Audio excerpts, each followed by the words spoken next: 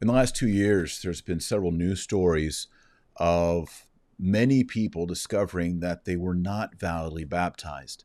Since the Second Vatican Council, some priests, some deacons have taken liberty to the form and the matter of baptism so that when they administered what they thought they were doing as baptism, rendered the sacrament invalid. It could be changing the words, for example, saying, I baptize you in the name of the Creator, Redeemer, and Sanctifier, invalid. Or it could be the way baptism is done. And one of the most common problems is baptizing the back of the head. As you can see in this picture, baptism must be on the skin, traditionally at least on the forehead or the front of the face. The problem here is when someone has a lot of hair, they're not bald, and you pour water on the back of the head where there's lots of hair, if the water doesn't run on the skin while he says, I baptize you in the name of the Father, and of the Son, and of the Holy Spirit, that baptism is invalid. And it has to be done properly, as we see here, for example, on this image, with the baptism of King Clovis of the Franks. As you can see, the bishop, I think it was Remigius, might have that wrong, he's pouring, first of all, he's in a font. This is the traditional Roman baptism. We're not used to it, but traditional Roman baptism is standing in a giant adult-sized font with water usually up to your knees or waist, and the priest or the bishop pours water, a lot of it, on the head, but on the forehead, down the face, and onto the body. That's the traditional way of doing it. You can see right there in the picture. I wish I could make it even bigger.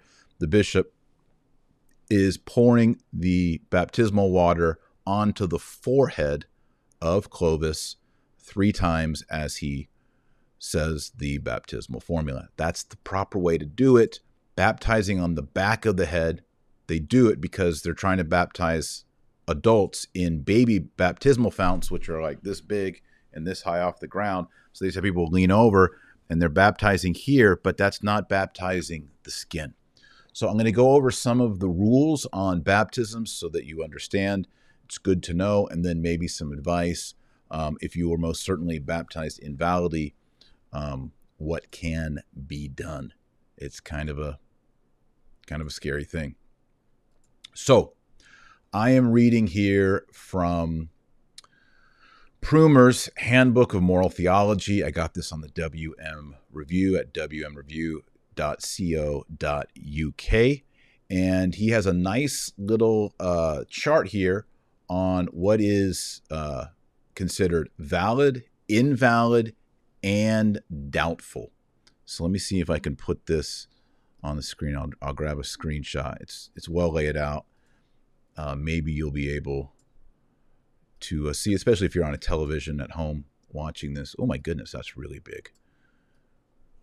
I might not be able to do this. Oh, here we go. Yeah, it's going to be too big. I'll try to put it in the corner, and y'all can do what you will with it. Okay, so the very first is water poured once rather than in the threefold manner. So what's supposed to happen is the proper form is in the triune name. So you pour once at Father, once at Son, and once at Holy Ghost. But if it's only done one time rather than 3, it's valid but not licit. So your baptism is valid. You're fine. You don't have to worry about it. Okay.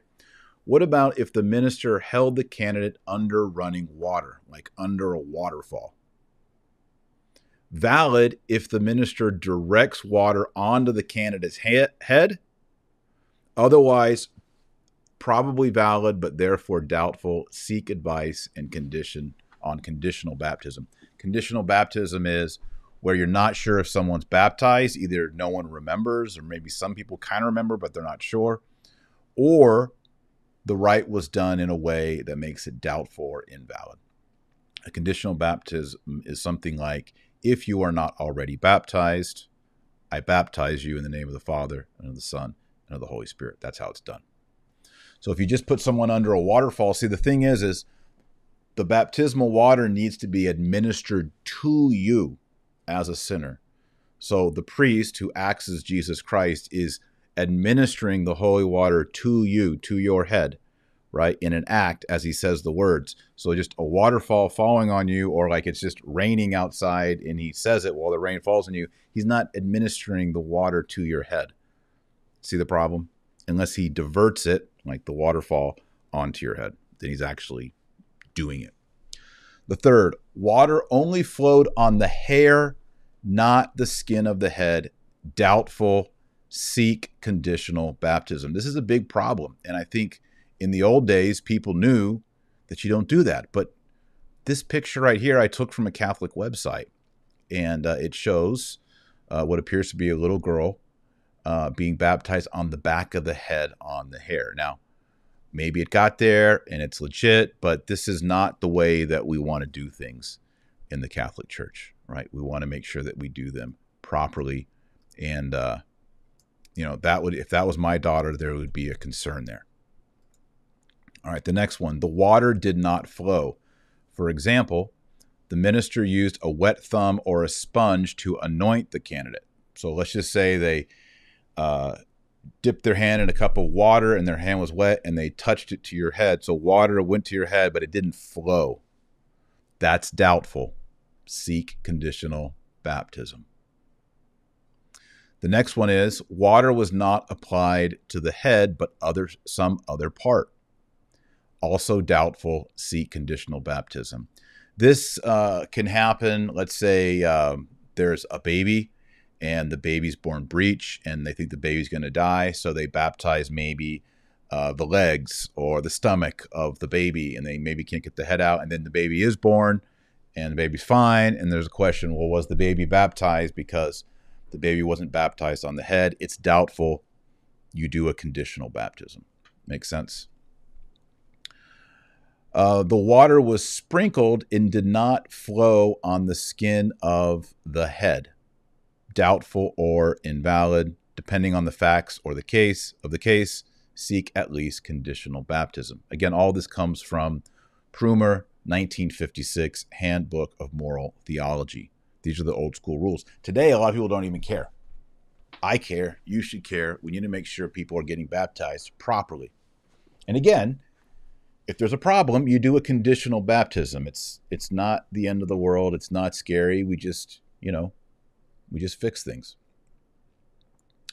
Next, the water was administered separately to the words. Valid but illicit if morally simultaneous. Doubtful or invalid if substantially separate. Seek advice. So, what does this mean? Okay, when you're baptized, there has to be the pouring of the water on your skin, on your head. Those are the rules. The pouring on the head goes all the way back to the Didache, which is 1st century, most likely, 1st century document. It's our oldest document on baptism. It actually says immersion is ideal, which I believe I think we should have immersion. And if immersion is not possible, you can pour on the head 3 times on the forehead. By the way, there's a great verse in the book of Revelation. And they shall see his face, and his name shall be on their foreheads. Apocalypse, Revelation 22:4. The forehead is the normative way.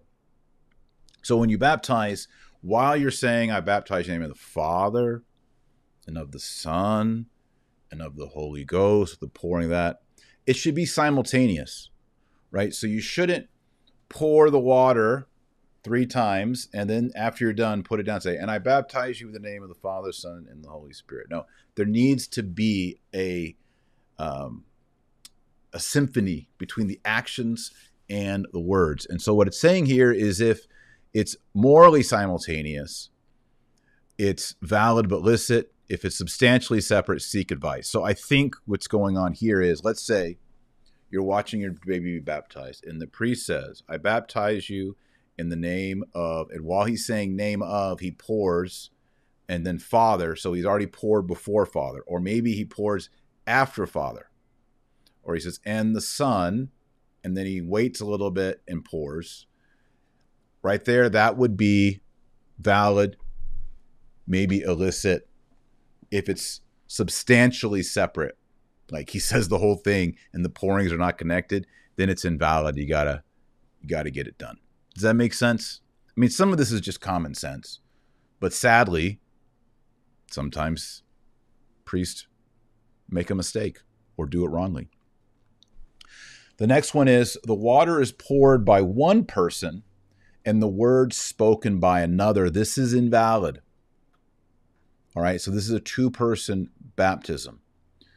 Sadly, this was actually happening at the Reformation in some Lutheran circles, and they had to crack down on it. So what happens is you'll have two people. Let's say you got, be horrible, you got priest A and you got priest B. Priest A is pouring the water while priest B says the words. It's like a concelebration. It's invalid. That is not a valid baptism. Not a valid baptism. Now, in the early church, when they were baptizing, they did it in the nude, naked. And when women were baptized, they were baptized separate from the men. They would have women assist with the baptism. They would often have a cloth held up, and the bishop would baptize them, but he would be assisted by the women. That doesn't mean that the women were pouring the water or saying the words while the bishop or the priest did his part. No, the bishop and priest was saying the words and administering the water, being assisted by the women and baptizing the women. And then the last one here listed is the candidate applied the water to himself, whether saying the words or not. That's invalid. You cannot baptize yourself. Salvation is something that happens outside of you by Christ administering his Holy Spirit and his blood onto you. That's why baptism must always be administered by one person to the other person, and the person administering the baptism must say the form and administer the water at the same time, and that's how you're validly baptized. Now, like I said, for the last couple of years, there's been more and more revelations of people being invalidly baptized, including a priest. I think it was in Detroit. I might have that wrong.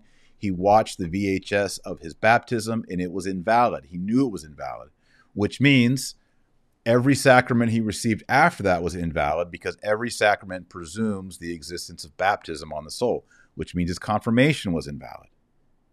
It means all of his communions. It also means his ordination to the priesthood. So he had to go back and he had to have confirmation, first communion, and receive all the ordination rites again after receiving valid baptism. Now, if you're in this situation, I don't want you to be scrupulous. If there's no reason to doubt it, then don't doubt. But if there is doubt or invalidity, the solution is a conditional baptism. How do you pursue that, and how do you do that? All right, well, you talk to your priest and you say, I think there's reason that my baptism was invalid. And you go, oh, that's serious. Tell me about it. Well, when I was baptized, I remember when they poured water on my head, I had a bunch of hair gel, like a helmet, and I don't think the water ever got through my hair and my hair gel and never got to my scalp. And so I don't think I'm really baptized. And the priest is going to probably say, yeah, that's a problem. We need to at least conditionally baptize you. And that is to say, remember, being baptized twice is a mortal sin. You can only be baptized one time in the Catholic Church. So what you do is you say, if you are not already baptized, and then you perform the baptism. If the person was already baptized, that whole thing is void. If the person was never baptized, that new rite becomes effectual from that point forward. Does that make sense?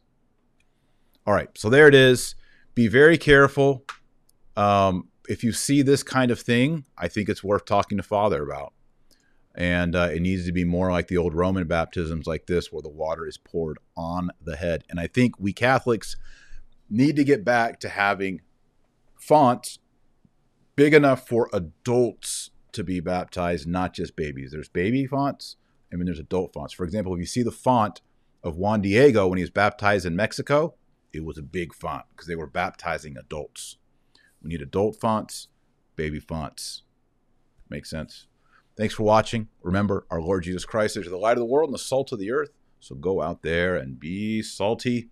God bless and Godspeed.